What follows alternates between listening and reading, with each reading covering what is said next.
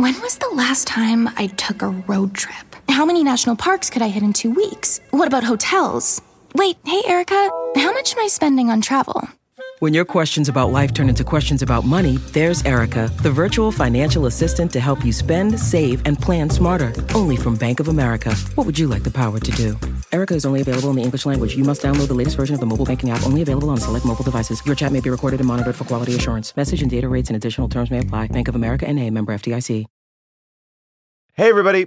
Just wanted to give you a quick heads up here. There's something we should all be doing. It's going to improve your life, make every day a little bit better, and that is eat more Reese's Peanut Butter Cups. Yes, think about it. All the gurus, all the coaches out there, they've never said the words, eat more Reese's. I mean, that combination of sweet chocolate and salty peanut butter, I mean, this is something that brings other people and ourselves joy. That's why there's 2 in a pack. Shop Reese's Peanut Butter Cups now at a store near you, found wherever candy is sold, and often in my pantry, because I love these.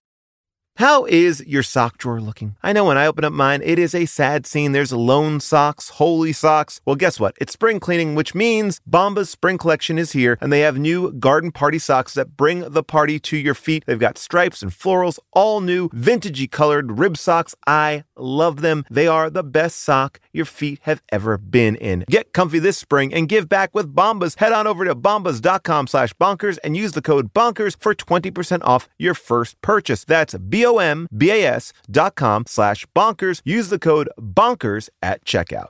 BlackBerry tablets, how to deal with your drunk friends, and locksmiths talk back. Everybody places, because it's time for How Did This Get Made? Last Looks. Last looks, hold up, we're not done. Gotta call Paul and see what is up. On the Discord, a message board while we get wrong. What's the movie next week? Maybe chat with Jason. Last looks. Hello, all my trustworthy locksmiths. I'm your host, Paul Scheer, and welcome to How Did This Get Made? Last Looks, where you get to voice your issues on grand piano. Jason and I chat about the stuff that we are currently into, plus a very extended Better Call Saul reaction to the mid-season finale with Cody and Devin. And we're going to reveal next week's movie. Plus, I'm going to try to solve your problems on Paul's Helpline. This is truly the longest episode of Last Looks that we have ever done, and I'm so excited that it was kicked off by our friend Dan and Rochester with that amazing theme song. Thank you, Dan. And we love these songs so much. If you have songs for Last Looks, please send them to howdidthisgetmade@earwolf.com, but keep them short. 15 to 20 seconds is best. We are looking for some Last Look main themes. We got a new title. We need a new song. So this is going to kick off our show. Do it like Dan from Rochester. Let's get some new songs in here. Now let's get into it. I know we talk a lot about movies, but there are bigger issues out in the world. You got problems. Let me solve them. It is time for the Paul Helpline. Paul's Helpline. You can call it anytime. Paul's Helpline. You can call it anytime.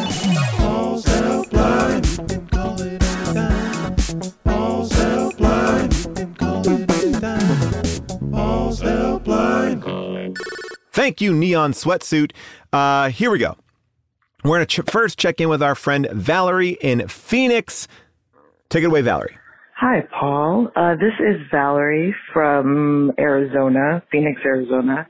A quick question for you. I was living in California for a few years, and I am back in Arizona. And I don't drink as much as I used to, if at all. The only thing is the people that, you know, are still here that are my friends do drink often.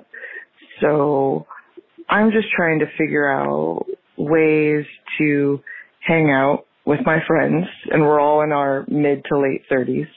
I'm just trying to figure out ways that we can hang out that don't involve drinking all night. I hope, yeah, that's it. Have a good day. Valerie, this is a really interesting question. I think if you want to find something to do with your friends that doesn't include drinking, you may have to be the person that is running the night. You're going to have to be the dungeon master of your friends, which takes a lot of work, but I think you can pull it off. You got to find things for them to do, because left to their own devices, they just want to pop open some beers, kick back with some booze, and you can still do that, but maybe you have them more focused. Whether or not that is, I'll go basic. Play cornhole, right? Or you do like a little trivia night, board games, go out, escape rooms, concerts, a movie night. Like, you got to find some activities. You have to do a lot more planning. I think, I don't know if any of those things will work, but I think if you can set the tone and find different places to go, they may still be drinking, but you can do whatever you want to do and not just be focused on that. So not every activity is a bar. And if it isn't a bar, you can find different ways to attack it. That would be my advice. I know it's not like great advice, but I think there are plenty of things you can do. And I know that especially now after post-pandemic, there are so many ways to even get group hangs over Zoom if people are still doing that. I don't know what your friends' comfort levels are. Just even go out for a nice meal. Go out for a nice meal. You know, I've been doing that with my friends on Tuesday nights. Lovely. Just lovely to have a plan. And I think that's really what I'm coming down to is like, I don't know what your friend group is into, but if you make a plan, if you make a little bit of effort, if you learn a board game, you teach them a board game, you will bring them all together. It could be a simple board game. I love Phase 10. I'm a big Phase 10 head. It's just rummy, a little bit more complex, but it's great. Anyway, that's what I would say. You have to run your group. Run them like a company. All right, next up, Jessica from Ontario. Hey, Paul, it's Jessica from Ontario, Canada, and yeah, just another Canadian who got a pool thanks to listening to your advice. So I just want to say thank you so much, because that was some really solid advice. I felt like you were speaking to me. You were like, yep, if you have,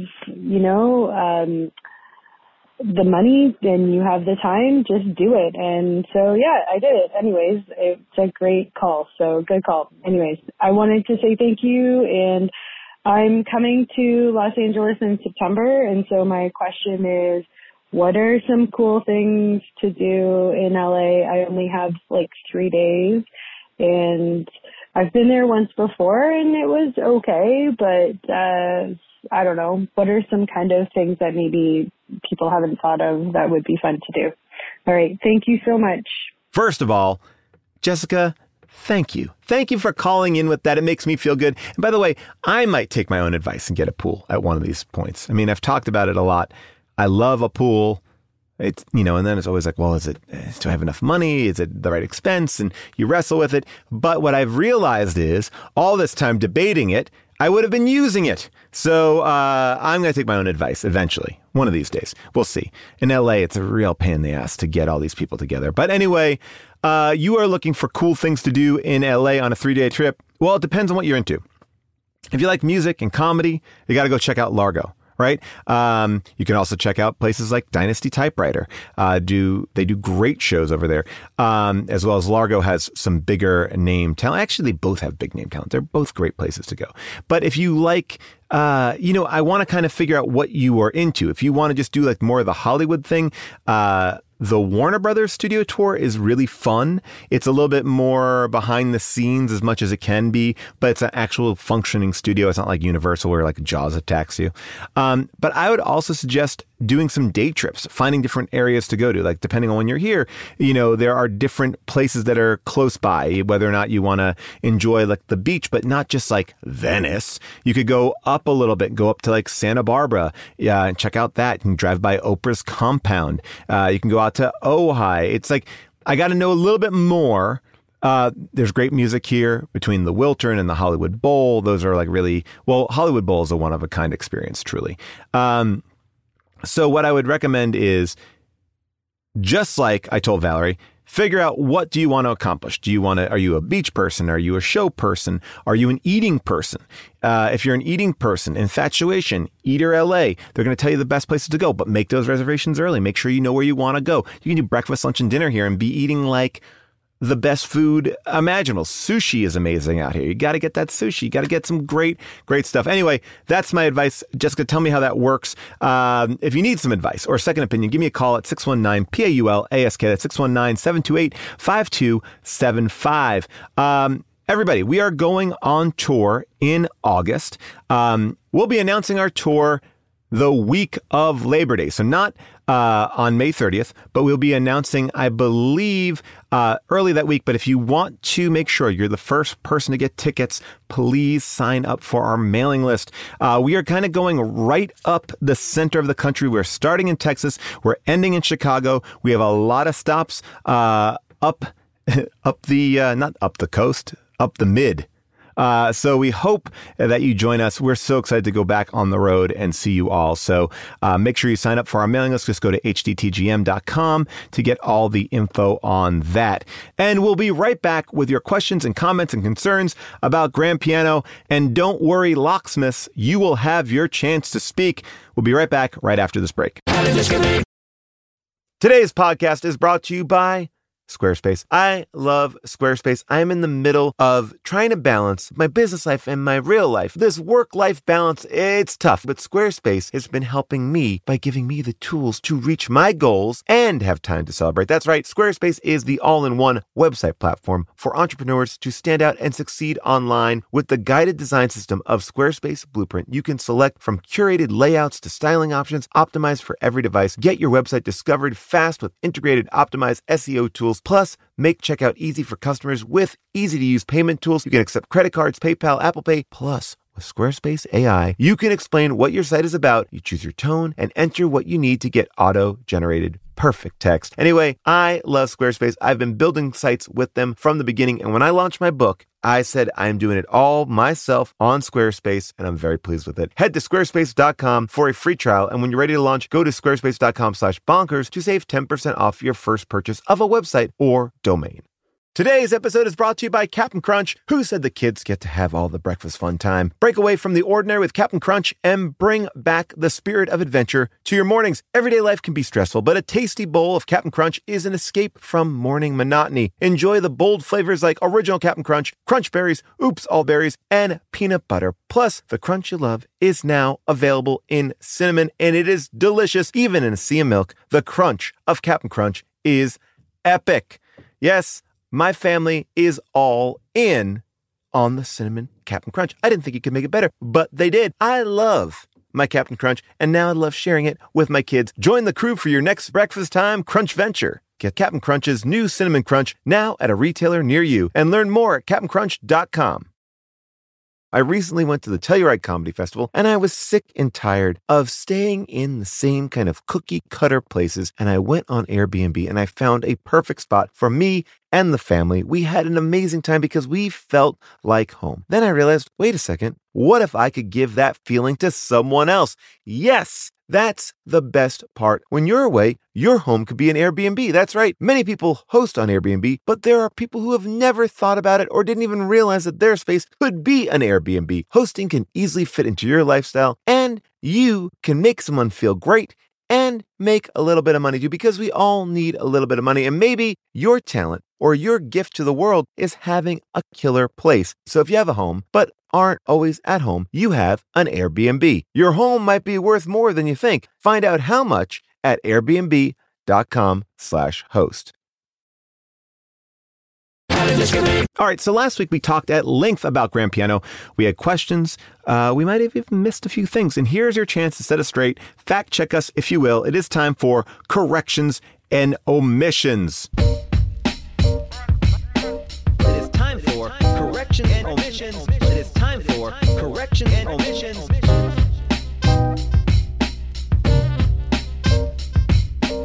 is time for corrections and omissions. It is time for corrections and omissions. Yes. Thank you, Mike Thomas, for that great theme. Let's start with an email from Alan.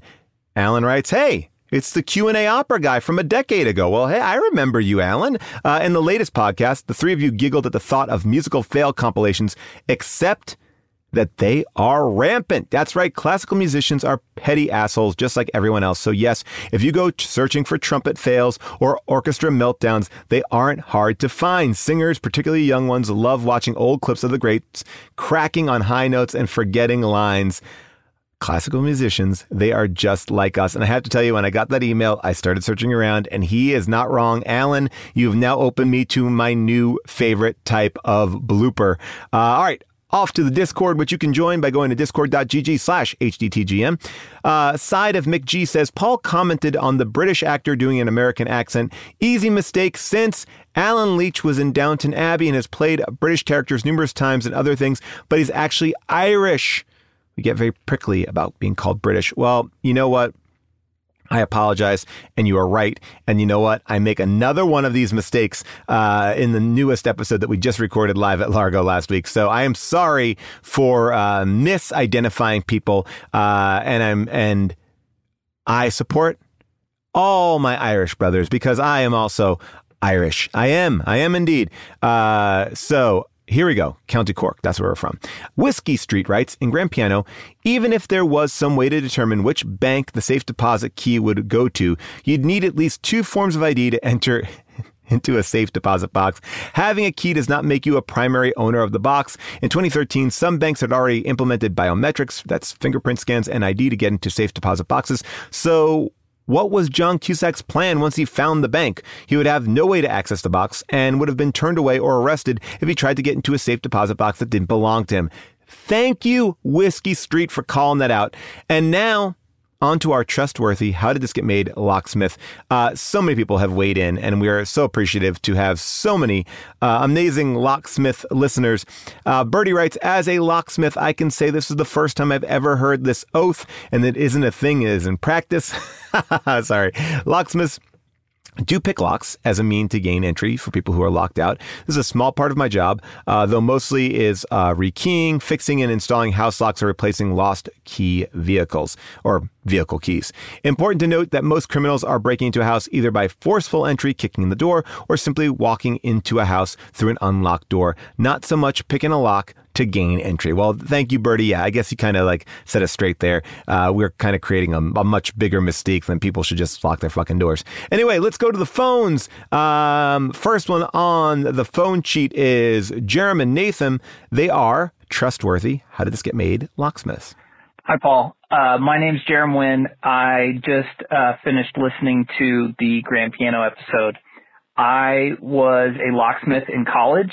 And I can definitely tell you that there is virtually no connection to the criminal underworld being a locksmith. Keep up the great work, and just wanted to point out that not all locksmiths are criminals, and that June can probably rest easy about that. This is Nathan Holm calling from Anchorage in response to locksmith questions and concerns from Grand Piano. One, locksmithing did used to be a family business. My dad's side and Midwest was for generations. My grandma was rightfully proud of being the first female locksmith in Minnesota, as it's a predominantly male-dominated field. Usually you just work your way up from house calls to be a security consultant. That's more cush. Two, because of the high potential for security risk, as you take stuff like safe cracking classes, everyone has to get registered, licensed, fingerprinted, FBI background check, etc. And then, for the record, I've never heard of the locksmith code, ever.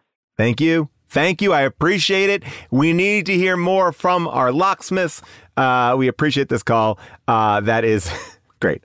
So great. I can't say anything more than I love that we have activated this part of our listening community. Now we go to Nick from Rhode Island. Hey, Paul, this is Nick from Rhode Island calling in about the Grand Piano episode. Funny episode, as always. I just wanted to note something you guys mentioned about the shard of glass that was held there by Alex Winter, and then it cut through the violin. This may have been just the version I was watching on Canopy. Shout out to my library for making it free for me. I'm watching the version on Canopy, and you actually see Alex Winter bring the shard of glass up to the neck of the sister, making a slicing motion across her neck, which is kind of disturbing, and it cross-cuts immediately to the violin there. Not sure if it was, or the cello. I'm not sure if that was the version that you may have seen on Amazon Prime or wherever you watched it, but just wanted that out there for people to know. Thank you so much. Take care. Nick, sadly, this is my fault. I think that I'm too dry. A lot of the times I see people commenting on things that I say in the show as if I'm not saying them sarcastically. And maybe because I do things too dryly, people think that I actually didn't know what was going on. Of course, I knew that he was slicing her throat. That was the joke. The joke was, it was such a dumb edit. We're not going to show that, but we'll show. It was just like a comment on how lame that edit was. So I appreciate you telling me what actually happened, but I did know that. But this is, you're not alone. I say things sometimes without any haha, that was a joke I made. And I understand why people react to it like that. So thank you, Nick, for doing the due diligence of trying to explain it to me, although I did know. All right, next up, Joe in Atlanta. Hey, Paul, this is Joe from Atlanta. I'm calling with an omission about the movie Grand Piano. So I'm actually a full-time musician in the Atlanta Symphony Orchestra. And for me, one of the glaring inaccuracies in the movie is the stage setup.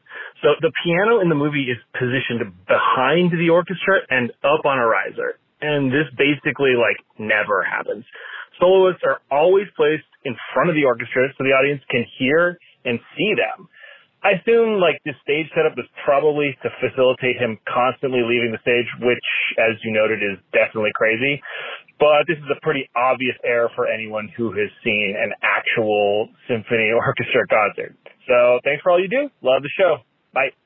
Well, this is interesting, Joe. I did not know that about the stage setup. It did seem odd, but I will say that somebody else wrote to me and they said that it is not uncommon for pianists to leave the stage, but leaving the stage in the way that he left is the weird thing. So I appreciate that. We now know about the bad stage setup. Back to the Discord. Enigma writes, here to clarify the details on the tablet and grand piano. I used to work at BlackBerry until 2012, and that is a BlackBerry playbook. I'm 1000% sure they paid to have it featured in this movie. You can see the BlackBerry logo on the box and on the tablet itself, which is face down when he's listening to it in the dressing room later. We all knew at the time that a tablet that no one was asking for would be a disaster when the phones were not competing with Apple and Android anymore. To be fair, the tablet was eventually pretty good, but it was half-baked at launch and failed to live up to any expectations.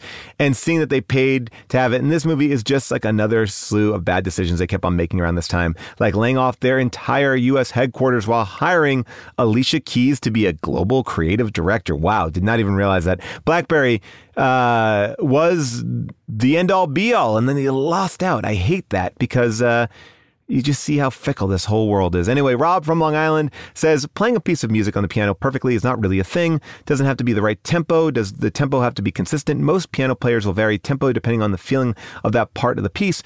What about note velocity? Well, some notes will be played full force. Some will be played much more lightly. It's the humanity of the player that makes that happen. You can't have a machine that measures the tempo and velocity of every key and evaluate its so-called perfection. Being a great piano player doesn't mean you pressed all the right buttons in the right order. That's right. This is not a Guitar Hero, Rob from Long Island. I appreciate that. And I know that because John Bryan came on my Largo show one time and described how certain pianists have been misinterpreted throughout history because we don't have actual recordings of them. So people go, oh, this is what they meant to sound like, when he actually was showing us how songs were played the first time they actually were played. And it's sort of like this weird way of not a weird way, every player brings something completely different to it. That's why, we got the Hollywood Vampires to do all those covers. Anyway, wow, so many great corrections and omissions this week, but there can only be one that is the best. And this week, you get the best thing that we have to offer, which is an amazing song for you. And you know who it is? I think it's going to be... we have so many locksmiths out there, but I'm going to give it to Enigma for working at BlackBerry, doing the work, letting us know what that was because we didn't know. So John Wenzel, hit the theme for Enigma. You win. You win nothing at all. But you're still cool. Thank you, Enigma. I hope you enjoy that amazing theme. And if you want to chime in with your own thoughts about the latest episode, hit us up on the Discord at discord.gg/HDTGM or call us at 619-PAUL-ASK. Coming up next, we're going to announce our next movie. We're going to hear from Movie Bitches. I'm going to check in with Jason all the things that we watch. And Cody, Devin, and I are going to have a Better Call Saul series season finale chat. Anyway, we'll be right back after this. Here's the thing, people. Walmart Plus is the membership that saves you time and money on the stuff you'd expect, but also on the stuff you don't. Let me explain. Did you know with your Walmart Plus membership, you can save money on gas? Yeah.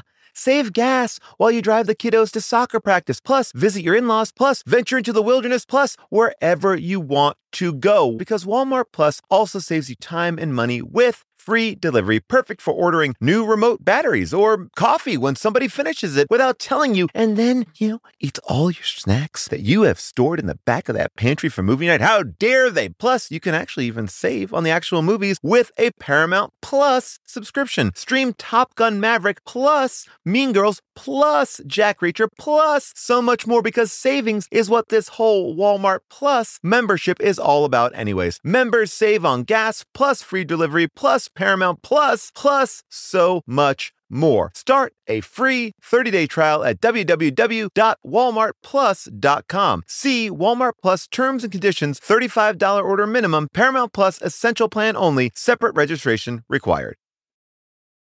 Here's something that we've known since the dawn of bread. Everything is better sliced. Let me explain. Slice of pineapple, you get a blast of fresh fruit. Slice some jeans, get some jorts. That's why the new Captain Morgan Sliced went all in on 4 bold, deliciously sliced cocktail-style flavors, including pineapple daiquiri, strawberry margarita, mango mai tai, and passion fruit hurricane. Try the new Captain Morgan Sliced, because sliced is better. Visit CaptainMorgan.com to find Sliced near you. Does not contain real fruit or juice. Captain Morgan Sliced, premium flavored malt beverage with natural flavor and certified color. Captain Morgan & Co., Plainfield, Illinois. Please drink responsibly. 21 plus.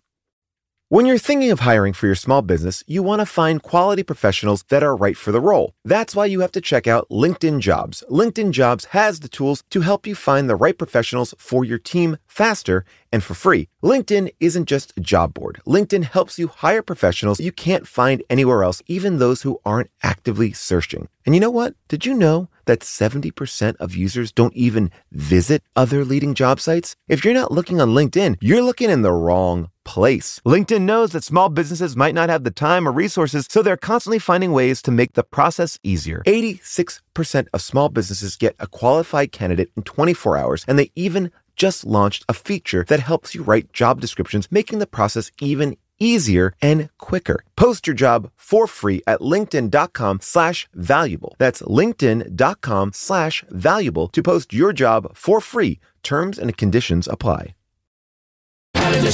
You might be noticing we are doing a new thing with How Did This Get Made? In our back catalog, we are pulling it back out, and every week we are re-releasing an old episode into the stream. This week's re-release is Con Air, and over at Unspooled, we're covering Top Gun. So check out that little mix and match there. I actually really love our Top Gun episode. We're in the middle of animation over on Unspooled, where we're only covering animated films, and Top Gun's a really special one because we're getting ready for Maverick, but more importantly, Amy Nicholson, my co-host on that show, wrote the book on Tom Cruise and brings a lot of insight and information about Top Gun and Tom Cruise at this stage in his career that I never really heard before. So check out Top Gun on Unspooled and check out Con Air in your stream, or watch my YouTube recap. And I've been doing those every week on my YouTube page. So head on over to my YouTube page, subscribe there, and you can see little exclusives from the show. Now that we got Grand Piano out of the way, let's talk about next week's movie, okay? We went from defending locksmiths to questioning everything that we thought we knew about the moon. That's right. Next week, we are watching Moonfall. All right, here's a short breakdown of the plot. When a mysterious force knocks the moon from its orbit around Earth and sends it hurtling on a collision course with life as we know it, NASA executive and former astronaut Jo Fowler is convinced that she has the key to saving us all, but only one astronaut from her past and a conspiracy theorist believe her. These unlikely heroes will mount an impossible last-ditch mission into space and find out that our moon isn't what we think it is. And boy, oh boy, I have been waiting to do this movie for such a long time. And let's tell you what Rotten Tomatoes thinks. Rotten Tomatoes rates this film as a 36% on the tomato meter, but a whopping 70% audience score. And I got to tell you, Jason, June, and I all believe you should watch it. Christy Lemire from Film Week on KCPP and NPR says this movie is totally stupid, but perhaps not stupid enough. Well, I dare say I disagree, Christy. Anyway, let's listen to the trailer. I need you to get me in touch with NASA immediately. Well, NASA and I aren't really on speaking terms these days. Oh, that'll change. When you tell them that the moon is out of orbit. We're dealing with an intelligent entity. We're planning a mission to attack this thing. I'm asking you for your help. Say yes, Brian. I need you to be brave. If the moon really is what you think it is, suit up. You can rent Moonfall on iTunes, Vudu, or Amazon Prime for $5.99, or you can check out Hoopla, which is a digital media service offered by your local public library that allows you to borrow movies, music, audiobooks, ebooks, comics, and TV shows for you to enjoy on your computer, tablet, or phone, or even your TV for free. Now, we have a visit from our movie bitches. They have been a little bit absent from the last couple episodes, but they've been doing amazing RuPaul recaps. But here is their 2-minute review of House of Gucci. And get ready, people, because the show is going to keep on going. But first, movie bitches, take it away. Today we're reviewing The House of Gucci. I will say... Spoiler alert? Don't watch this movie. No, okay, because it was bad. Except there's probably like a compilation of just... Oh, I think you could definitely distill it into like Lady 5 Gaga's minutes of mostly scenes. Lady Gaga. Honestly, Jared Leto's scenes were the most entertaining. Laughable. The lack of vision, care, tone. Yep. Story, plot. The whole thing looked gray. Is it foggy in here? I can't see. Everything was toned down. And I was like, man, I'd want to see that outfit in a Brian De Palma movie. Well, I did figure out how to fix this movie. Okay, great. We've gone back in time. Ridley Scott is not involved. Great. Tom Ford directs this movie. Of course. Yes. Fixed it. We have to talk about the accents and the language, because there were certain times that they would say Italian phrases. It was like, ciao. It was the Italian that your average American knows. Ciao, Paolo. You sounded urgent. I came right away. Everyone was from different regions of fake Italy. Yes. I think the worst offender, I love him, but Jeremy Irons was just Welsh via Milan-ish. I think she's after your money, like they all are. The Reggianis are truck drivers. Okay, this was something that Jared Leto said. Why? Why? You lying sack of potatoes? Why? Don't even look at me, you lying sack of potatoes. That was definitely when I laughed the hardest. Honestly, at the end, I was like, who is I rooting for? I don't know. I don't know. I guess the main character was the House of Gucci? And that's boring. I know. Did not like this movie. No plans to rewatch. Did not enjoy. Way too long. Convoluted. Laughed. Was camp. Cheers. All right, thank you, Avril. Now that we've spent a lot of time hearing from you, and a lot of time hearing from locksmiths, and a lot of time talking about Grand Piano, we are going to get into what we are into and talk about Better Call Saul after this past Monday's mid-season finale. We are ready for a mega Quar Chat. Hit the theme. Quar Chat with Jason and Paul.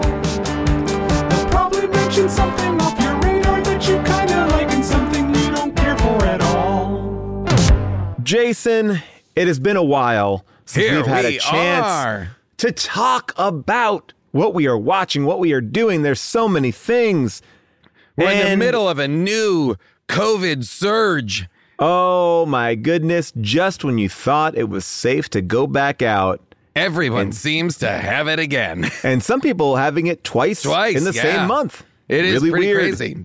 That seems to be, I guess my understanding now is that seems to be related to Paxlovid and some of the other antivirals that they're causing a bounce back. Right, because I heard from a friend that they took that Paxlovid and they were great. And then on day 6, they got hit again. Yeah, so that what they're saying is like Paxlovid works and does what it's supposed to do, but once you finish the number of pills or whatever, you can have it can come back. Like the virus can keep replicating again in your body and come back for a second time. Anyway, meanwhile, my wife, June Diane Raphael, who had a little bit of that COVID, running around town on her 90-day high, like getting it done. Miami, Las She's Vegas. gone out of town. I was just going to say. Oh, multiple times. Vacations, weddings, not giving a shit. And she keeps on going, what's the big deal? And I go, well, you can't get it. Like, you're in this night, you are fine. It's like Superman going like, what's the big deal? What's the big deal? I'm like, well, yeah, you can't, like, so anyway, she is living her best life. And meanwhile, every day we get a note from our school that just tells us, hey, there's been another COVID exposure. Oh, so we just basically like live in getting those every single day, from school. Yeah. Intense, but maybe good for this segment because we're back at home and watching some stuff. We're watching stuff. We're hanging out. We're reading stuff. We're listening to stuff. Well, let me ask you a couple questions because I think the last time we spoke, I wanted to see if you got a chance to go to the drive-in and see some of these big movies. Did you get to see any of the... No. Okay. I haven't. Well, no, that's not necessarily true. I haven't seen... The only big movie I haven't seen right now is Doctor Strange. Okay. But I saw The Batman. Which I think we talked about the last time. Yes. And what was there something else? No, Top that may have Gun been hasn't come out yet. Top Gun. I think you may have to wait for the IMAX presentation. I'm gonna have to. I mean, I've talked about this with Hubel. I'm desperate to see it on IMAX. I just rewatched it. I just rewatched Top Gun. Me too. I've now watched Top Gun 4 times during the pandemic. It's wow. There's so many things about that movie that, again, it's a very interesting, like that Bruckheimer-Simpson movie where nothing should work, but I also feel like the stars are so, like, they're so good that you're just like, fuck it, I'm in. It's Simpson and Bruckheimer. It's also a Tony Scott movie. Yes. And the entire movie. So I watched it to do an episode of Scott Aukerman's podcast, Scott Hasn't Seen. Yes. Because Scott Aukerman has never seen Top Gun, which was fascinating. His like openings of like his cultural literacy is surprising and like what he has not seen. By the way, I just watched it because we did an episode on Top Gun for Unspooled with Tom Cruise expert, Amy Nicholson, who I literally wrote a book on Tom Cruise. So we had a lot of good, some good info. Oh, that's great. It was so interesting to watch it and talk to somebody about a movie that I feel like I can't have like a really... Like, my opinions are so inextricably linked to the nostalgia for when the movie came out and what it is, because so much of the movie is vibes. You know, like the movie is so loosely plotted and so kind of just about like set piece vibes with needle drop songs and this kind of orange hue and the Tony Scott shooting from everywhere. It's an amazing movie. And you compare it to other movies of its day, it doesn't feel dated to me at all. Well, it's interesting because I went back to watch it for the podcast and I was like, I'm wondering if this is going to feel like the visuals will even feel stale. And they don't, because they don't at all. What they were doing with capturing those fighter jets. And I think I just really... I'm really into fighter jets right now, which is truly what happened when that movie came out. Like, they literally were recruiting people to join the Air Force. But when you watch it, you understand it. And that's what I saw when I saw the IMAX 15-minute presentation of Maverick before Doctor Strange. I didn't know you saw that. Oh, cool. Oh, they do like a 15-minute or, a long, not even a trailer, like a sequence. And it was just thrilling. And I was like, oh my gosh, that's that movie. When I went back and watched Top Gun, the original Top Gun, which I guess should be called Top Gun Viper, because I think because I think Top Gun Maverick, I think Maverick is Viper. Is Viper now. Yeah. Okay. Yeah. I'd love to see a Tom Skerritt appearance. I don't know if we're going to get it. I mean, like, I want them all. Give me Jester, give me Viper, give me Hollywood. I want everybody.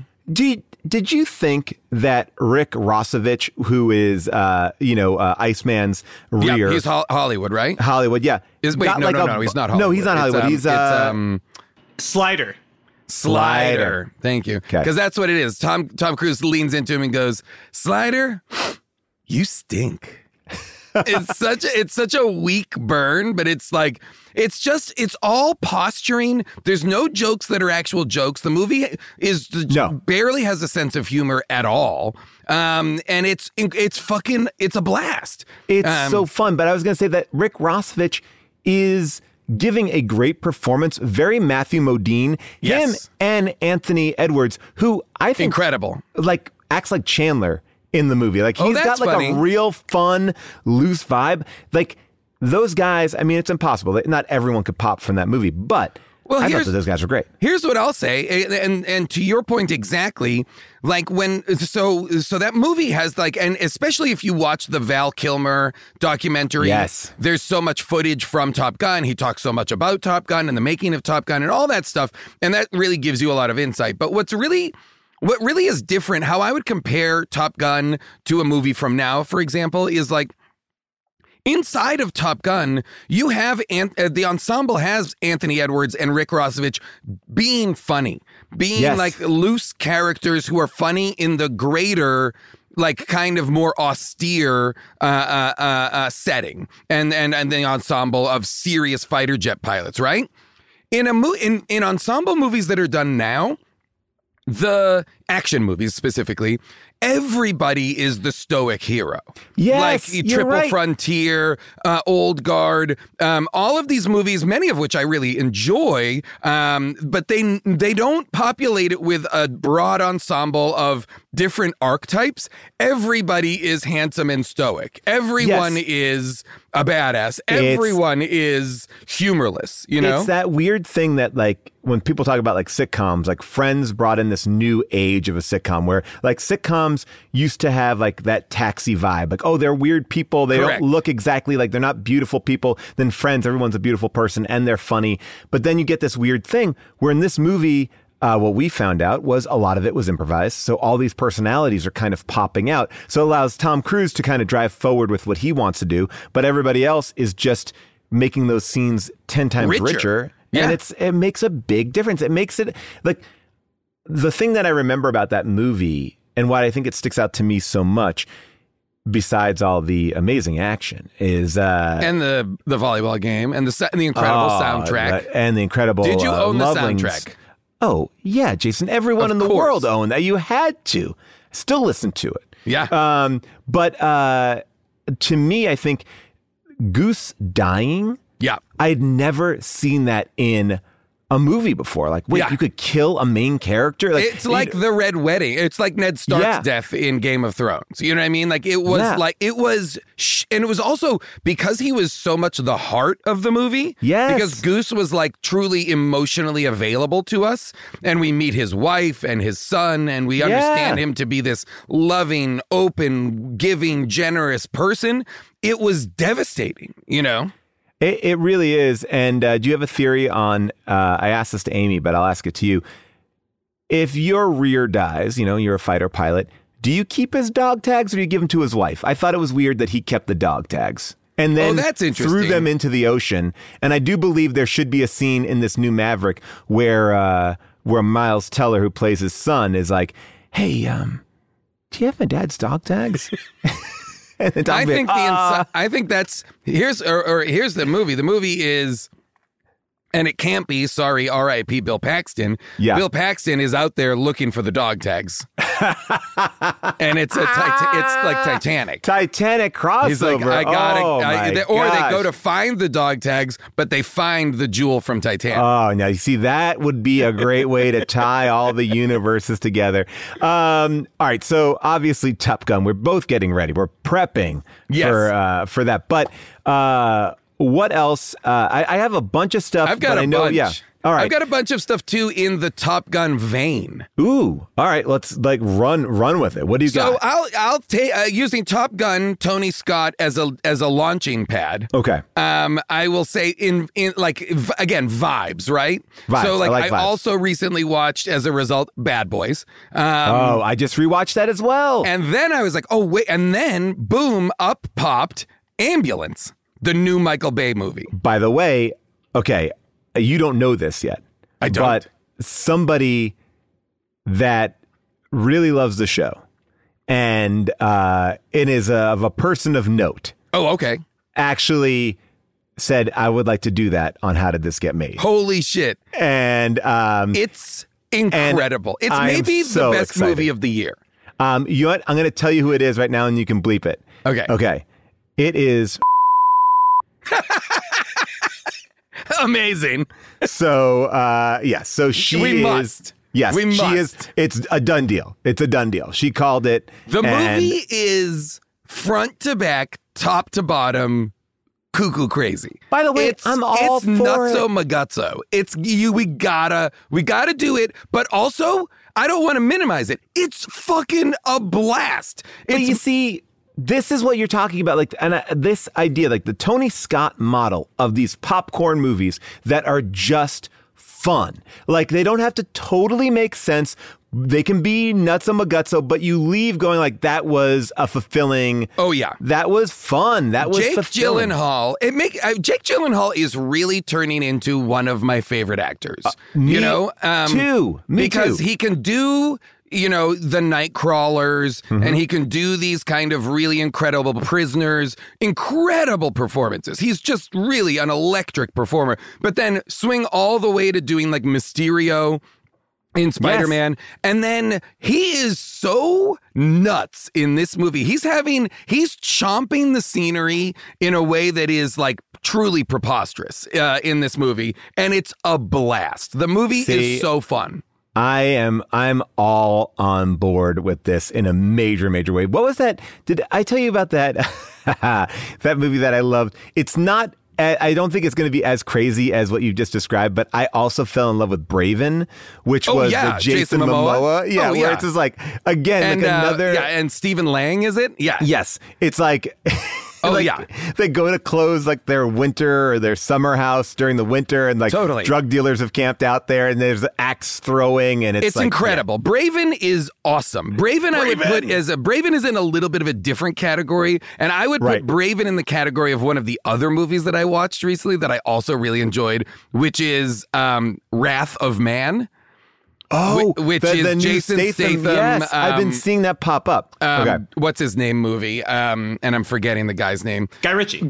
It's the new Guy Ritchie movie. Wow, Guy Ritchie did that. I'm almost. Wait a minute. Am I wrong? Yeah, you are right. You are totally right. I didn't realize. Yeah. I thought this was more of a transporter movie, so I kind of held it back a little bit. No, it is it's a heist movie. It feels like a Den of Thieves. It's a heist movie, but told from the opposite point of view. Jason Statham is a armored truck driver, and there is a gang of badasses who are robbing trucks. And it's I won't reveal any more of what because there's a bunch of misdirects, and it's really fun. And but Post in the same Malone way is in it. And and Post Malone, and Post Malone is in it, and is good. Like, is By really the way, good. I bet he is. Ambulance and Wrath of Man are both about like very impossible, elaborate heists. All right. Well, I'm gonna circle it back and go, if we're talking about vibe and 80s movies and what we could get away with, what I saw and was completely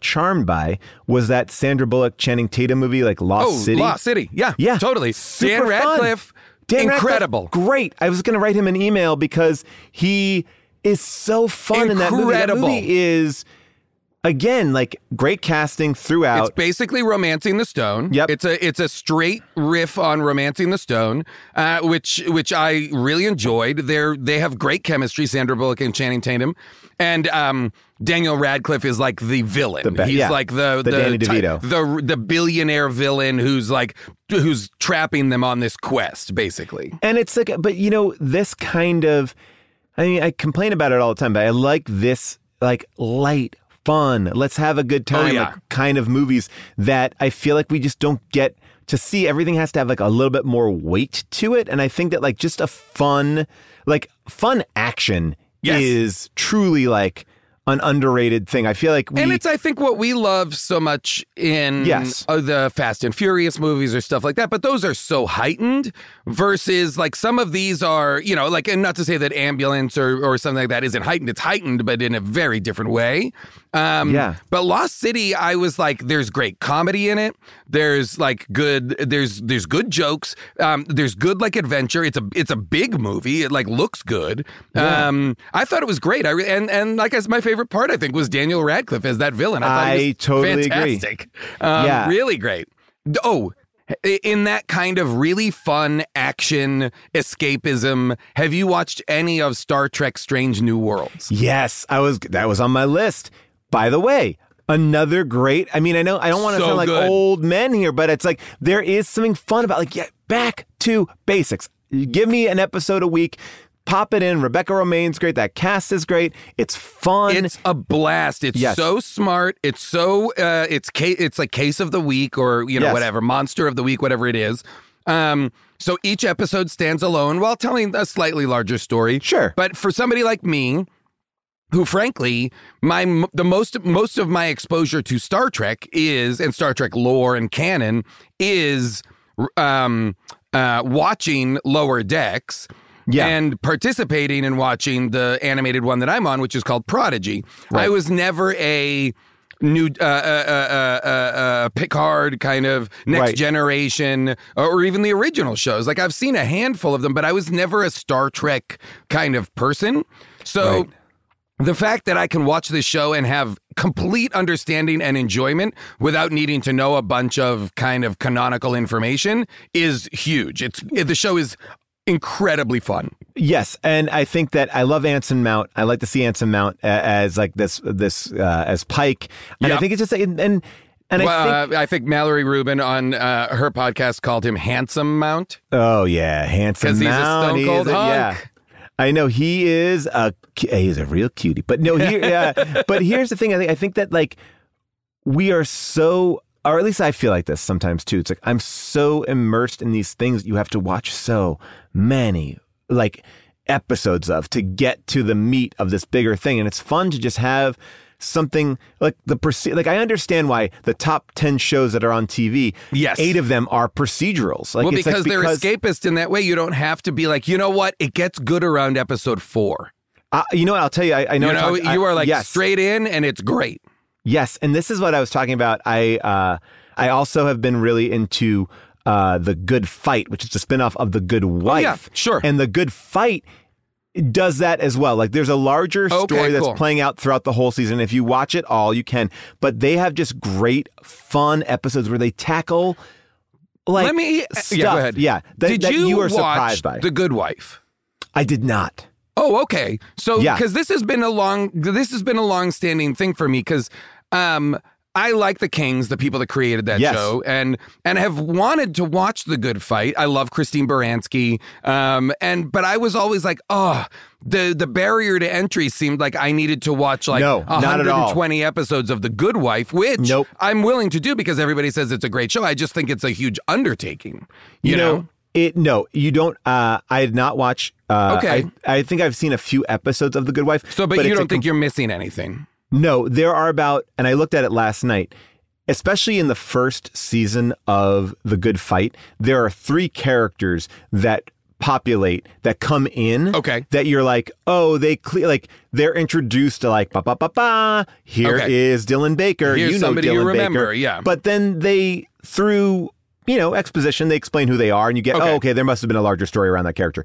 But the truth of it is, it's a completely different narrative with, I think, characters that you saw bits and bobs of in The Good Wife, like Kristen Baranski was like involved. There are some other characters like this, like that popped in and out, but it stands on its own 2 feet. And what's actually really great about it is after like the first season, it gets so much further away from that. It just keeps on extending out. Great. And it's like, this is a completely I'll do that. Yeah. It's really fun. It's a fun show. And it's on my list of things. Those 2 shows, Good Wife and Good Fight, had been on there for a while because they've just been recommended so many times. Yes, I really want to watch A Good Wife after. But that's interesting to know, and because I know we were this highlights. We talk about like blind spots, you know, Yes. like Scott having blind spots and making that thing. And this is one of my blind spots that I've been like, oh, maybe I can do that. One of the things we were meant to talk about today, or you wanted to talk about today, and then I revealed is an actual blind spot of mine, is I've never seen any of Breaking Bad or Better Call Saul. Zero. I watched episode 1 of Breaking Bad, the pilot when it came out. My mouth dropped. Now, hold on, because I want to bring in Cody and Devin here, because we were going to do a Better Call Saul talkback, and we're going to, at the end of this, we will let you go so you don't spoil anything. But I will say this. First of all, Cody, Devin, your reaction to Jason not having seen this. I was shocked. Like, I literally was like, wait, It what? is, yeah. Honestly, I had never, I'm a huge Better Call Saul fan. I've watched it since episode 1. I had not seen any of Breaking Bad until this year. Until March of this year. I came into this universe as a Better Call Saul fan and was kind of in my mind saving it till the end. I was like, well, whenever Better Call Saul finishes, because it's a prequel series, I'll watch Breaking Bad, because chronologically that's what comes next.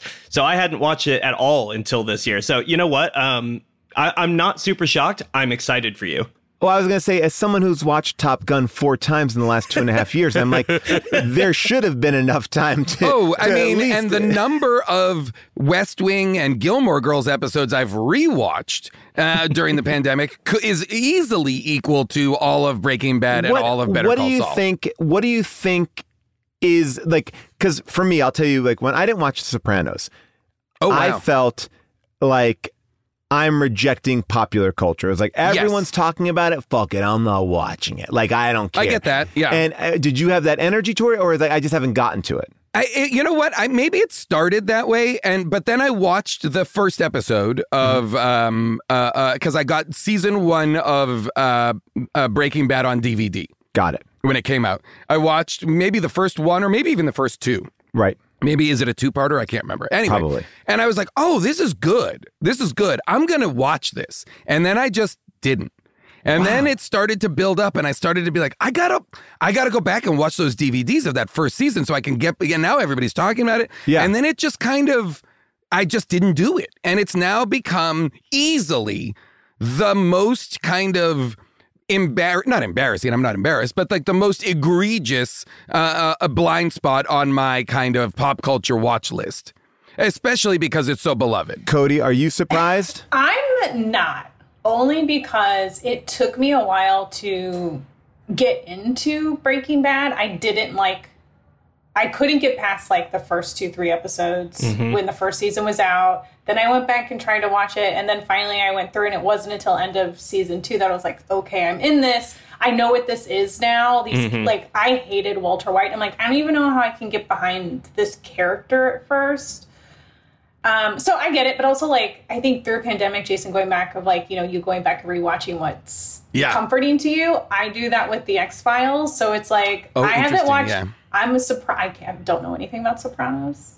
Oh, interesting. Yeah. And to me now, I'm like, it just feels like too much. And then like when I just want to turn something on and tune out, I go back to the things that I love and rewatch. Yeah. Yes, of course. So I'm not shocked. I feel like I'm on the same page with you, Jason, because sometimes it's like it feels like this mountain you've got to overcome. And right?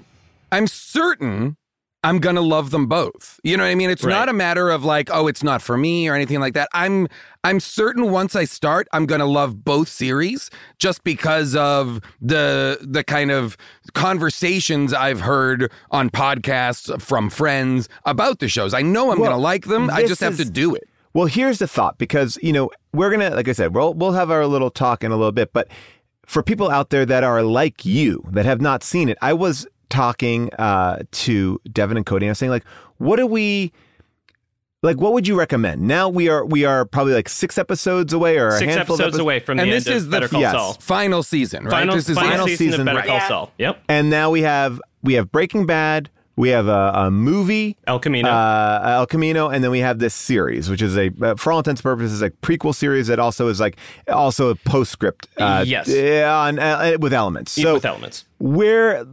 So I guess like people have an order in which they want to watch Star Wars now that all the work is out there. How would you both recommend? Because I don't know what I feel. I will say, I think I think, and this goes to what Jason was saying before about, looking at Breaking Bad and feeling almost like that insurmountable thing of, when you get to the end of season 2, you're like, well, that's 16 hours from now. I have to do all that before I get to it. Yeah. The thing about Better Call Saul is it does not do that. Better Call Saul begins as it means to continue. They have worked out what their pace is. They have worked out what their concerns are. They've worked out how they're focusing on the characters in Better Call Saul. And I would say it's such an immediate way in. There's no way by the end of episode 1 or 2 of that show you aren't 100% on board with with not just Odenkirk's performance, but all the side characters as well, who are so richly drawn. That's great. So for me, I had avoided. I was going to watch all of Better Call Saul all the way till the end, and then do Breaking Bad. However, because of what Paul mentions, and we won't get too specific, there is a postscripty element to Better Call Saul. And I began to get concerned that wrapping up the postscript would necessitate some level of spoiling the end of Breaking Bad, which I had made it to the year 2022 with literally no spoilers for Breaking Bad. It was amazing. I don't know how that happened for a show that this popular and this written about and this talked about. I still think at this point, with 6 episodes remaining, you can watch Better Call Saul first at this point. And there are certain elements of suspense with regard to the fates of certain people, again, not being specific, that I think you gain bonus suspense by watching Better Call Saul first. That's interesting. That is my personal opinion. Got it. And I think because Breaking Bad rather is based around such a chaotic character, it's so much more of an action show in its way, whereas Better Call Saul is much more of a word show and a character show. I think Breaking Bad actually makes sense as like a really crazy, like the next thing that happens after Better Call Saul. Better Call Saul almost eases you into the universe better, I think, than Breaking Bad. But they're both fantastic. Cody, what do you think? Do you agree, disagree? I both agree and disagree. It's interesting. I think, Jason, just to tell you, I think Better Call Saul is a master class in character study. Okay, like it's Vince Gilligan, I think, at his best when he does that. And Peter Gould. Oh, yes, I remember. But I'm just totally. Both I'm of a Gilligan geniuses. head because of X-Files. Geniuses. But, I think Better Call's, this is controversial and I don't care. I think Better Call Saul is a better show than Breaking Bad holistically. But I feel like if you started with Better Call Saul and then you got into those first 2 seasons of Breaking Bad, I don't know how you get, but the other side of it, Jason, is like, to know the character of Saul and then to go back and then explore that is so rich and interesting, where like I do think you would have to start Breaking Bad first and then Saul. Well, but I mostly want you, Jason, to watch Saul because I think you would lose. I think you'll love it. Here's my final, not that we're trying to convince you to watch it, but trying to talk about what the benefits might be. I will say this. One of the big pushback things that Better Call Saul got when it first came on the air was it's too slow. It's not like Breaking Bad. Breaking Bad is a thriller, and it builds in that direction. What I like about Better Call Saul is it sets the landscape of this area of Albuquerque, New Mexico. Yeah. So like as Walter White enters into that world, you will be fully versed in that world. Totally. That's kind of what I'm saying. Yeah. Yeah. Which is kind of fun because it's sort of like you'll be watching him be a fish out of water, but you as the audience will be fully what the ocean everything. Yeah, exactly. And I would also say that I feel like the momentum for me of having watched all of Better Call Saul and been such a detailed super fan of it, because it is a show that you can watch and take notes on because it's so well worked out. It's so meticulously plotted. For me, the momentum of the excitement that I already have for Better Call Saul got me over those first 7-8 episodes of Breaking Bad, where it really is kind of finding its feet. I think that's fair to say. Well, and the one thing about Breaking Bad is that's interesting, and it makes changes the entire show, is the writer's strike shut it down. Right. And they make a very pivotal change. Yes. That you wouldn't even notice, but that changes the entire trajectory of the show. But you can tell that there's a moment where that was not going to be what the show was, and then it becomes fully interesting. That. So there's some things. So that's our stumping for that. But I like that. I'm gonna watch it. I will say I've been watching. You know what? Okay, I'm gonna say now because I'm currently watching Justified. Okay. To get ready for. See, that's a blind spot for me. Yes.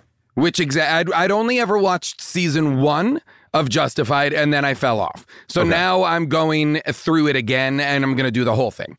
And when I'm done with Justified, I'm going to do Breaking Bad and Better Call Saul.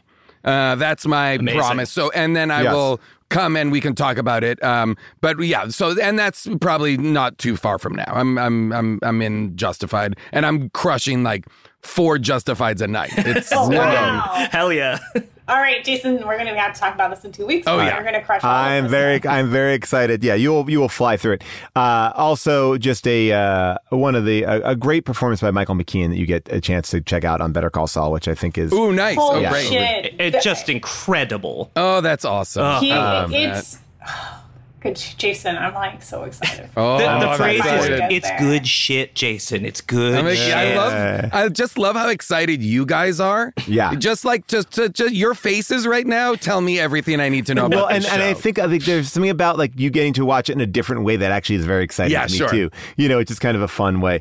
All right, so we'll get back to that in a second. Music-wise, Jason, have you been listening to anything?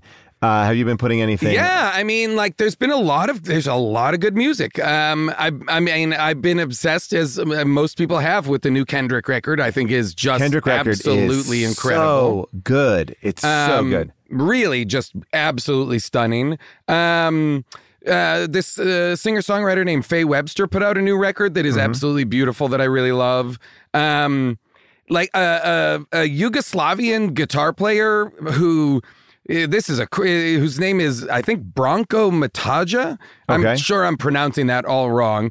He's like, born in Yugoslavia in the 30s, is forced into like a labor camp, moves to Los Angeles, becomes like a guitar repairman, like releases and puts out like a record of like folk songs that is so beautiful that just got re-released called Over Fields and Mountains. And I've been listening to that kind of constantly.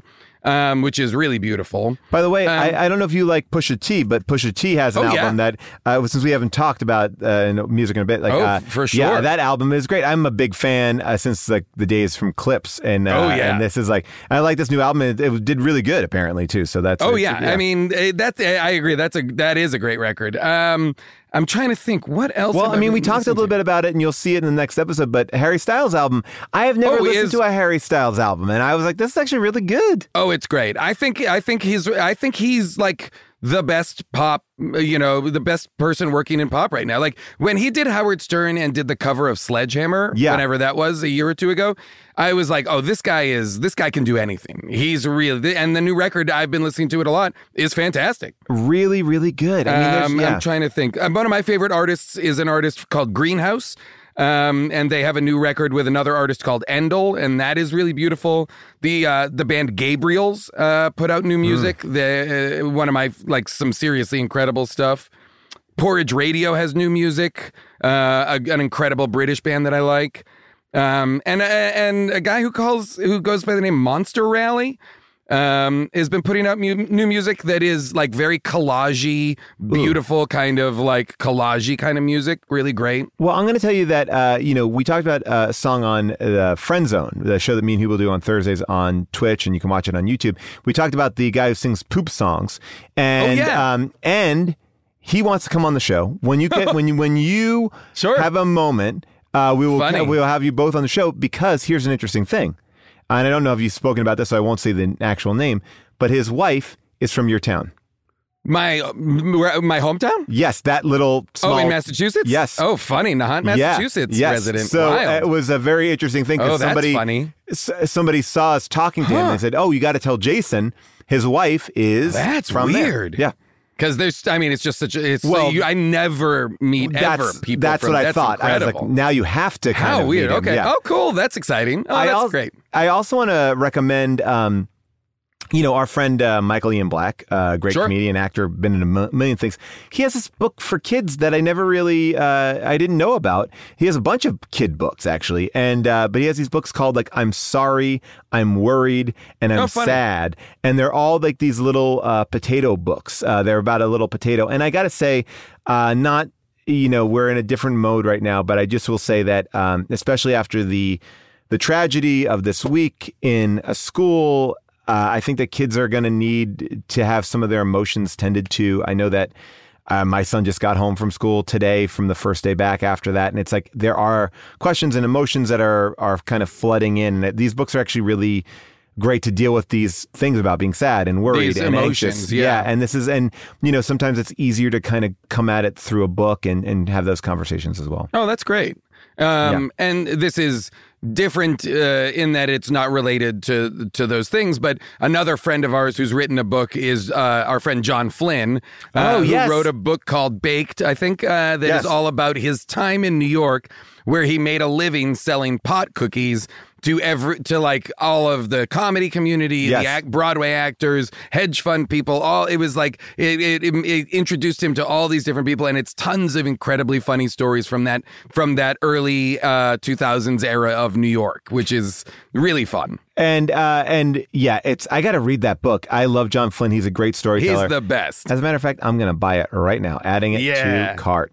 I want to shout out a couple of other things just because I think they're like, we've been talking about a lot of really fun stuff, but like there are really funny shows out right now that I think are in the world in which we have just so many places that things exist. I feel like people can lose things. Yes. Go for on Peacock, Dan Gore and Luke Del Tredici, who are part of the Brooklyn Nine-Nine team, have a new show called Killing It. That is Craig Robinson and Claudia O'Doherty's show, and it is so fucking funny. It's so relentlessly funny that I burned through the whole season. It's absolutely worth watching. It's fantastic. Claudia is so fucking funny on this show. Craig obviously is hilarious. Yeah. But Claudia in particular just has such a great storyline, and she's so funny. And everybody, there's a lot of great supporting characters. The show is fantastic. It's called Killing It, and it's on Peacock. Also on Peacock is Meredith Scardino's show Girls 5 Eva. So fun. Which is one of my least favorite titles of a show, but for one of the absolute most joke-dense shows on television. Yeah, so people that don't know, I mean, just think about it as like a 30 Rock Kimmy Schmidt successor. Like it's it's a Tina Fey, Robert Carlock produced half hour about a girl group from, who are now in their 40s. Like a girl group who were popular back in the day and are now trying to have a resurgence. And it's incredibly funny. And I love Meredith, and I think that cast, Paula Pell and everybody in Busy Phillips. Andrew Rannells is on it, and such a funny performance from him too. It's like it's Paula really, Pell is like relentlessly funny. It's so good. Yeah. I loved Our Flag Means Death, the Taika Waititi show.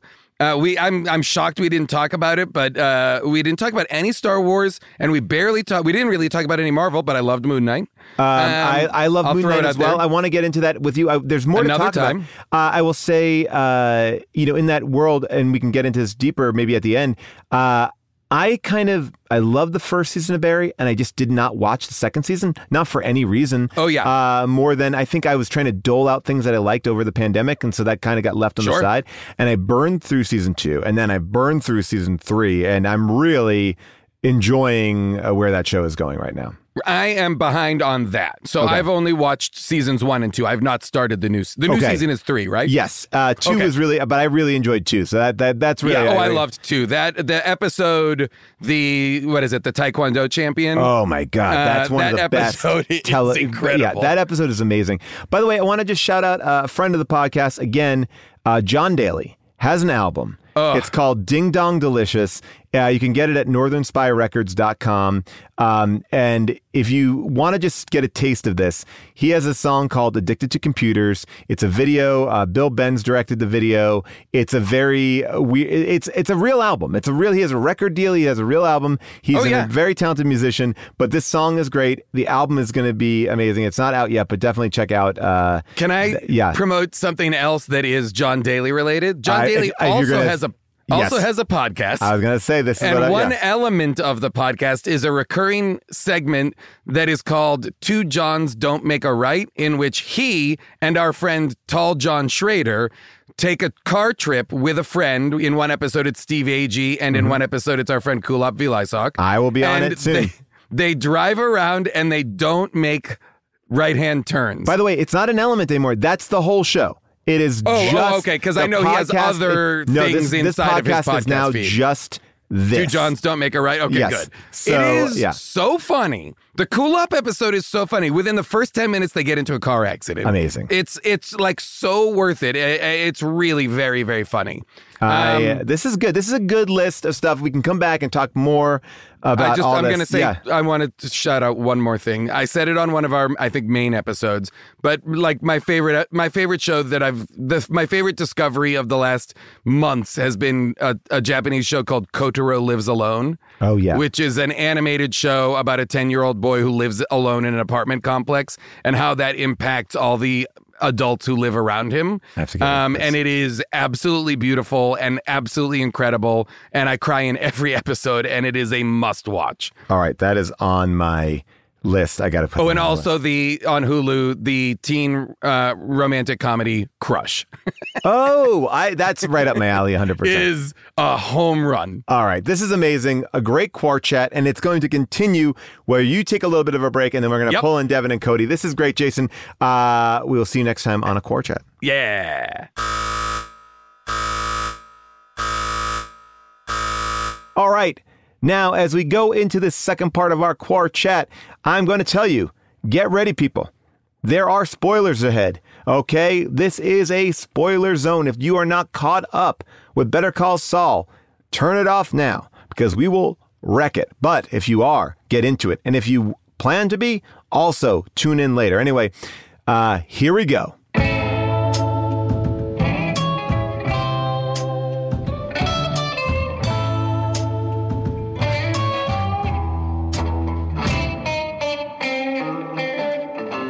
As promised, we're going to have a little bit of a Better Call Saul talk back. We are in the mid-season finale, but not even really a mid-season finale. They weren't supposed to end at this point, but this is a mid-season finale. So, Cody, Devin, let's just start it off. I mean, they killed Hamlin. Holy shit!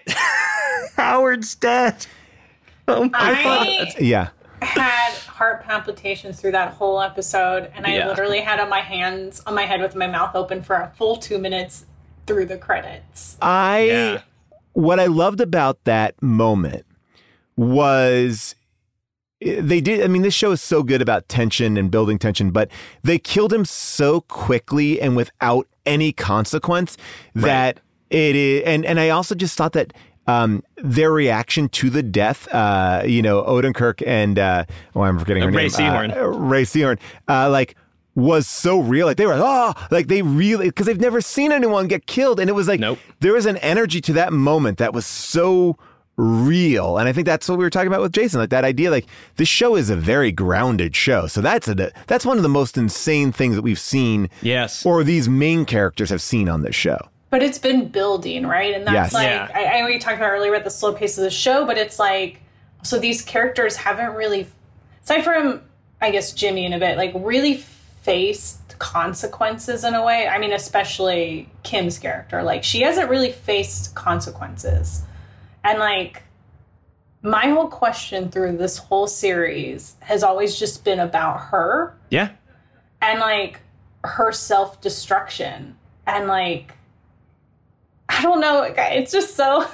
Yeah, and that little flashback that we get, only the second flashback we've ever had of Kim Wexler as a kid. Actually, any flashback. We don't have any knowledge of her prior to episode 1 other than these two flashbacks. And that one, God, I mean, talk about writing. I mean, just how deftly they suggested so many things in that 3 minutes about what her relationship to Jimmy means and what her relationship to scamming means and crime and the law. Like it implied so much in 3 minutes about Kim Wexler there. I mean, that's one of the best that's one of their best cold opens, I think, ever.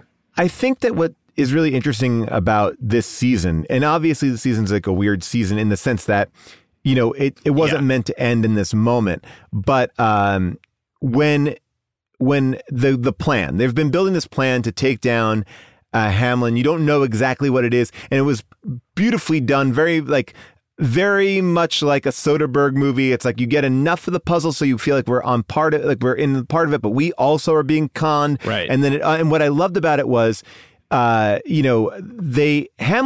is like the Moriarty, right? Or the Sherlock Holmes. Like, he's smart enough. He figures out what happens immediately. Right away. But yes, but we also get the fulfillment of like, oh my God, I didn't see that plan happening right there. But to me, his monologue to them, to what your point is about her, was like, that's the show. It's that's like, the look show at you. right there. It's like, you two are doing this for fun. Like, what thrill are you getting from this? And that's something we know from the very beginning when they have that first interaction with that guy at the bar. The first scam at the beginning of season 2. Yeah, exactly. That's the first time that she ever scams with Jimmy, and that's the first time that they ever have sex. That's the first time that they ever consummate their relationship. And those two things, as we saw in this episode too, are very muddled up together in their mind. The scamming and their desire for each other only really seems to kind of crackle when they're in the middle of a scam, and that is fascinating. Man, oh man, it really is.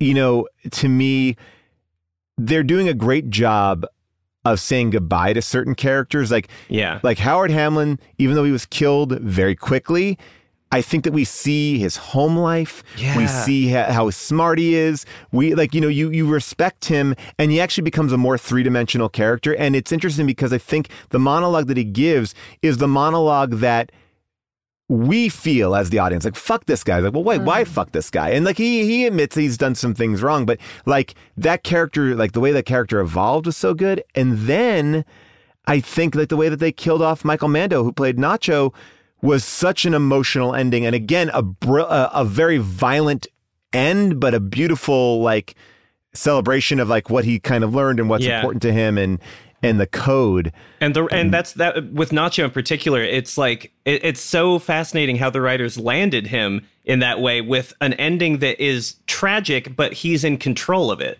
Yes, he's a hero. He's kind of a hero in that. Well, but I mean, in terms of their world, like he's the one with he's the one with some morals to him. He's the one who's been trying to get out of it for seasons now, and just comes to a point where there are no off ramps for him anymore, and the only thing he can do is take control of how he leaves, and that is amazing. What an amazing thing to do with that character.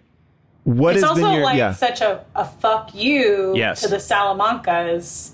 You know what I mean? Yeah. Like, you're not taking my life. So it's that control. But there was like a final fuck you. And then, I'm just like, I hope Mike does take care of his dad. But like, I'm so invested in the world of each character. Yeah, they're totally. So full. They're so complete.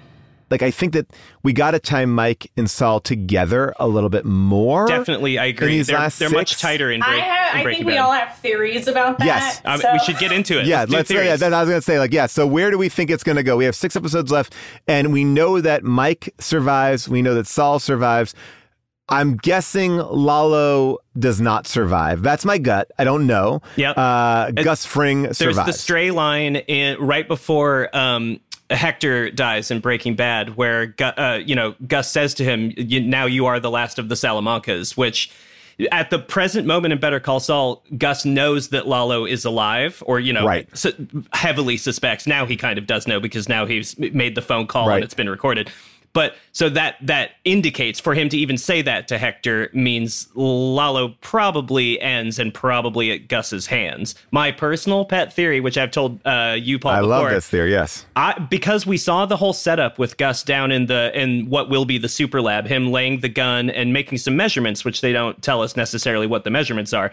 But it's pretty clear that he's planning for a final showdown with Lalo there. I suspect that Lalo Salamanca has been buried under the super lab the entirety of Breaking Bad. Okay. I like this theory. I mean, like a Telltale Heart thing. You know what I mean? I really think that he's been buried under that the whole time. Because here's the other thing. Jimmy believes Lalo to be alive, and Nacho, at the beginning of possibly Nacho in his first appearance in Breaking Bad. Jimmy makes a point of saying when Walter and Jesse kidnap him at gunpoint, Is this Lalo? Did Lalo send you? So whatever happens to Lalo in the end of Better Call Saul, Saul never learns about it. Saul will never find out. He believes him to be alive. So and however Lalo is dispatched has to be done in such a way that Gus can have the semi-cordial relationship with the cartel that he does when we first meet him in Breaking Bad. So it has to end in a way that is secret, that Gus knows about, that Jimmy doesn't. I also think that I don't have like a firm idea of what the twist is going to be, but I also believe that that Saul is going to have to betray Lalo. Like they're going to work together because Lalo comes to Saul. Yeah. For what reason? I have no idea. Maybe the only to find thing he out. can, I was talking about this the other day and trying to figure it out. The only thing he can possibly want from them is info. He needs to know how much or how little they know about Gus. Right. And they don't know anything. He'll find that out quickly. But what Jimmy does know about is Mike. He knows a fair amount about Mike. But does Lalo know that? I don't know. I don't know. But why go to them? I mean, like, to me, I feel like Lalo wants, like, there's a part of me that thinks Lalo, like, almost wants Jimmy to uncover Gus. Right. Like, legally. Interesting. To, like, expose him, like, and use him as a lawyer. Right. But then he kills Howard in front of him. I don't know. Cody, what are you thinking like right now? I Like, mean, because here's the anyway, thing: they are his lawyers, so there is, True. But I don't know. Listen, I actually don't know the legalities around this. Where like, because they are, it's like this thing with therapists, where it's like if they think your life's in danger, they have to tell someone, right? So, but like lawyer-client privilege. That is true. And then so. God, I mean, it's complicated because I do think he knows they're afraid of them. He knows that Jimmy made it out of the desert with his money. He knows, like, he says, Jimmy is a cockroach. He's a survivor, right? That's right. So it's like he can put he at this point feels like he can put Jimmy up to anything. Mm-hmm. Right. Kim. But he also remember he didn't believe them really when he left at the end of the last season. After that, he believed Kim enough. So, and he knows, because remember, he went and found Jimmy's car that clearly had been shot and had been pushed off a cliff and stuff. Yeah, and so he knows something's up. He's like, Lalo is a very savvy, smart every character is so smart. That's what I love so much about the show. Every character is like kind of a genius, or at least like really paying attention and putting stuff together. No one's dumb on this show. I think that's so great. Well, it's so interesting how he gets that information. So I guess, like, wow. So the ending, I mean, the ending will be, I guess what I'm also thinking about is what's the postscript ending? Like, what's the end of Breaking Bad? Yeah. Because there is definitely a Gene. God, I have the saddest theory for this. Okay, I love it. Okay, go for it. I think that what really ties Mike and Jimmy, and then the carpet, the vacuum cleaner store. Who sadly we can't get to, which is such a bummer. We can't do Robert Forster. I know. Oh, but it's just the book, right? So you need the book from the vet. Is that I think they need to disappear Kim. Yes. So they got to get rid of her, but maybe she did, like we talked about the 7, maybe she ended up in Nebraska, but I do think the saddest, to like end Jimmy's sad life, is the saddest thing is he sees her and they see each other and they can't talk. They can't talk. They can't see a word, and you leave that heartbroken. And like that breaks my heart. But I don't.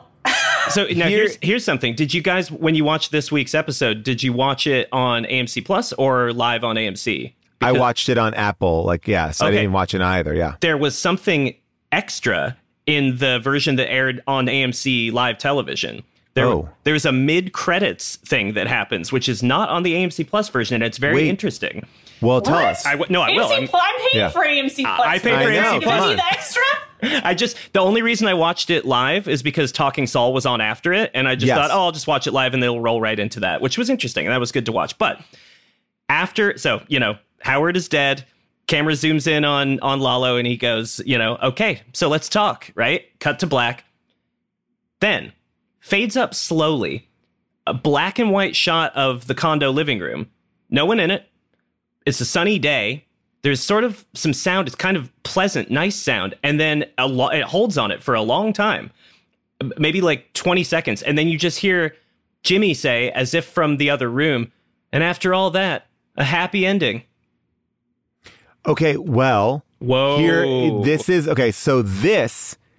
is what I was thinking. That it's going to end happy. I think it might.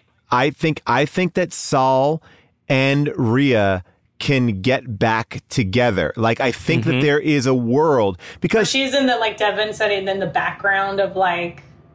Right. I don't think that she's in the background of Jean's life, but I think that. Right. Like, no, I think Cody meant. I was saying I think sorry. she's going to be in the background of Breaking Bad. Oh, okay. Like in Saul's life, we just never see her, but she's someone that's like. I think she's involved. Still with, pushing for Saul to be Saul. I think we're going to see that, but I also think there must come a point when she taps out. When she disappeared, right. But that's a lot of ground to cover in the 6 episodes. I know, and I'm worried about that. But I suspect, in my mind, what if Walter White is the breaking point? That she's the person, because Kim would be the person before Jimmy to go like, not this guy, not this fucking guy. This guy is chaos incarnate. We need to get away from him. And what if he says no? And that's why they kind of separate. I don't know, but right, or in a moment of panic, he disappears her before him. I guess the thought that I have about the happy ending is everyone that could get them is dead, right? Like there isn't any risk factor. Now, maybe from a government perspective, there might be. Yeah. But at the same time, it's small potatoes. It's not Walter White out there, right? It's not like you could see that the case is all tied up. Now, the other part of this that I would draw together is, but there's no reason for it, but I'll say it, is that you get Jesse Pinkman to visit him. Because Jesse Pinkman takes off. Like, we have so Pinkman we know is out there. Yep. We don't know Kim, but I think that there will be, I don't think it's going to be like he gets shot in black and white and that's the end. I think it's going to be a Wizard of Oz moment where he meets Rhea again and the world goes to color. And then they leave that's very possible. It could be I think we've been talking about black and white and color. Like she brings color back into his life, and maybe they scam somebody, and that's how they once a scammer, always a scammer. The last thing I'll say is just that Vince Gilligan, in the run up to the end of Breaking Bad, the question he kept asking over and over again is, what ending does Walter White deserve? Right. Mm-hmm. And I think that's the question to be asking here. And I think if you ask yourself that question, Jimmy doesn't deserve a tragic end, really. No. He didn't really do anything that terrible. He turned a blind eye to some stuff. He, cut some corners. Right. He was around people that were horrible murderers and whatever else. But he himself didn't really do that much, nothing so horrible that he deserves a super tragic ending. I think he almost does deserve a happy ending. Well, but I guess, go ahead, Cody, sorry. I don't know, because it's like, listen, I love the character of Jimmy. I think the character development into Saul has been so interesting and so fulfilling, so good. Mm-hmm.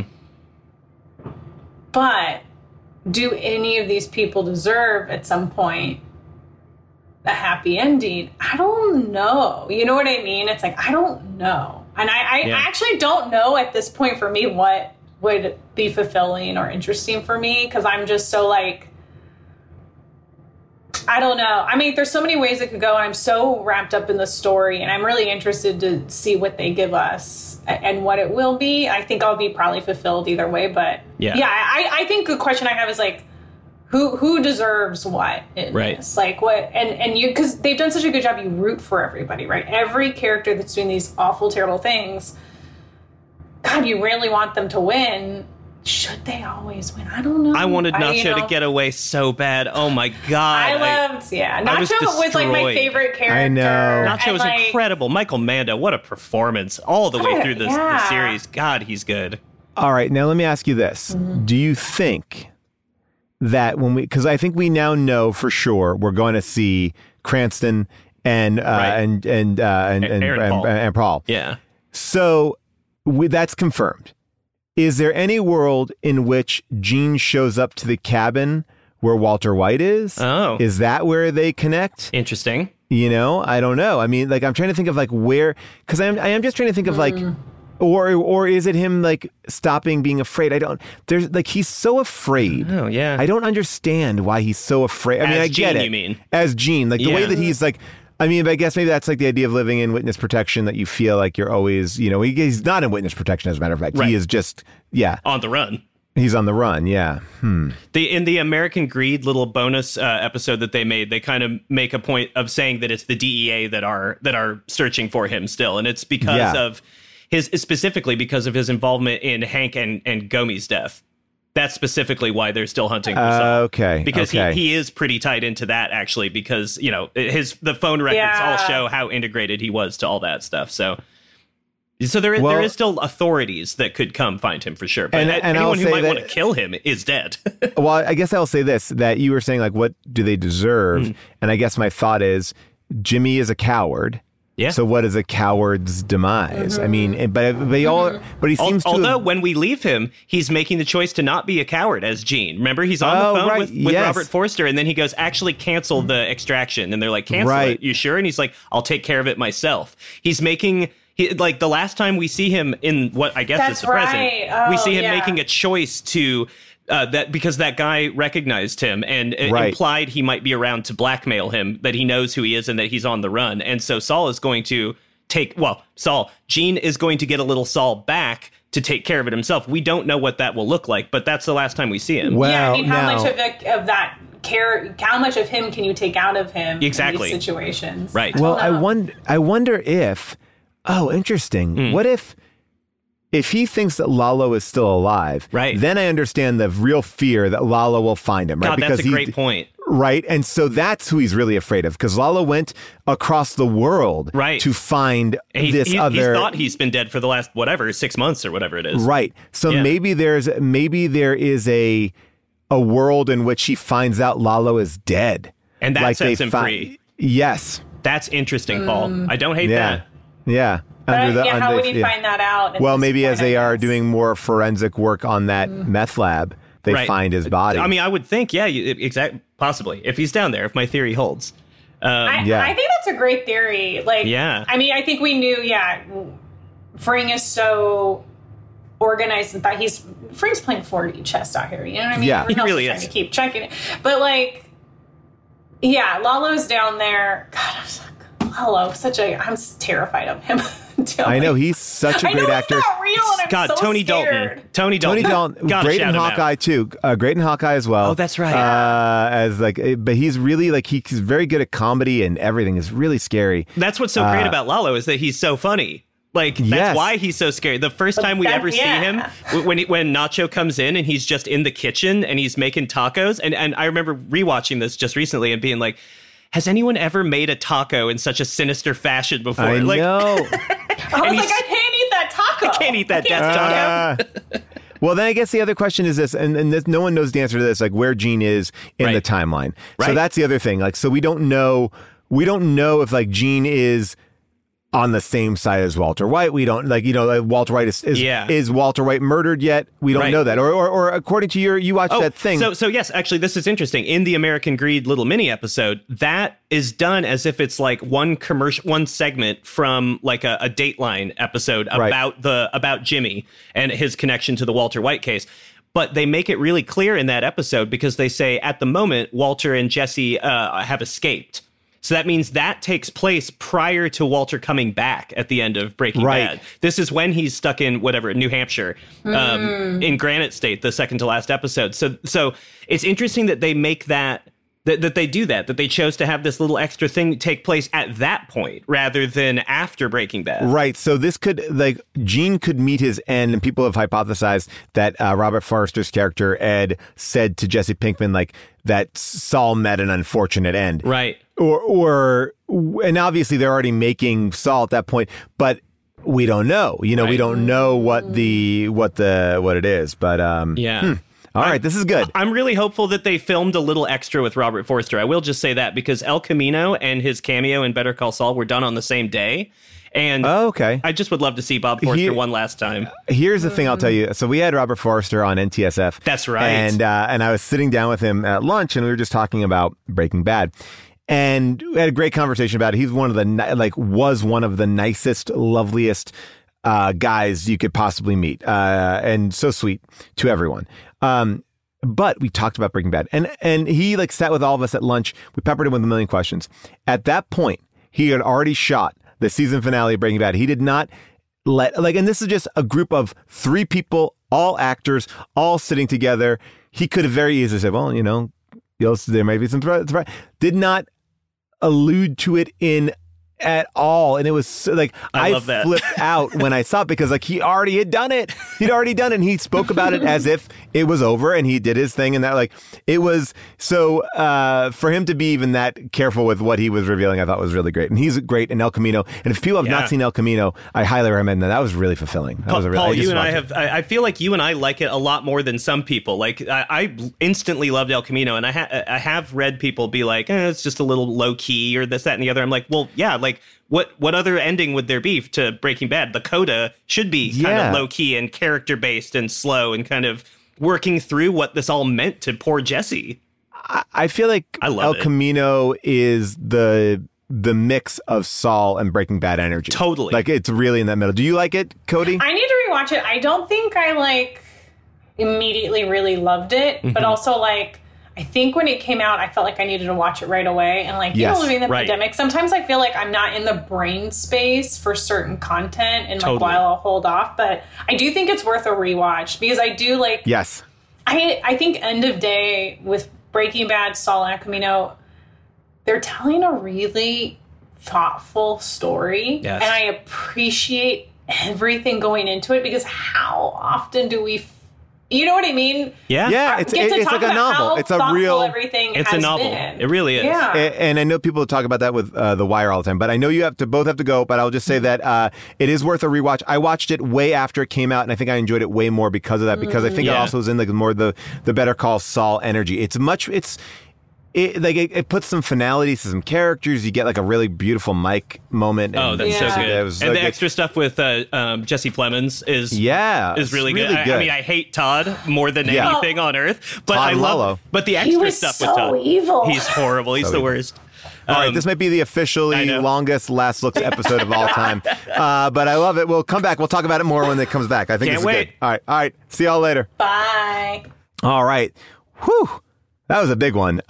So excited that you stuck with us here. And for commercial-free access to How Did This Get Made and our entire archive and so much more, sign up for Stitcher Premium for a free 1-month trial. Use the code BONKERS. A big thank you to our producers, Cody Fisher and Molly Reynolds, our engineer, Devin Bryant, and our publisher, July Diaz. We will see you next week for Moonfall. Dive into the start of summer at Whole Foods Market. Check out their Summer Splash event with sales on fresh organic produce, organic strawberries, and a fan-favorite sale on Ben & Jerry's and Talenti. Explore deals on grill-friendly meats like organic air-chilled chicken breast, beef and chicken kebabs, all with no antibiotics ever from our meat department. Plus, grab easy sides from prepared foods and cool off with refreshing drinks. Kick off your summer and shop in store or online at Whole Foods Market today. Go spread the word. When you get a fresh, hot McCrispy from McDonald's and you can feel the heat coming through the bag, don't try to wait till you get home. Always respect hot chicken. The McCrispy, only at McDonald's. Ba-da-ba-ba-ba.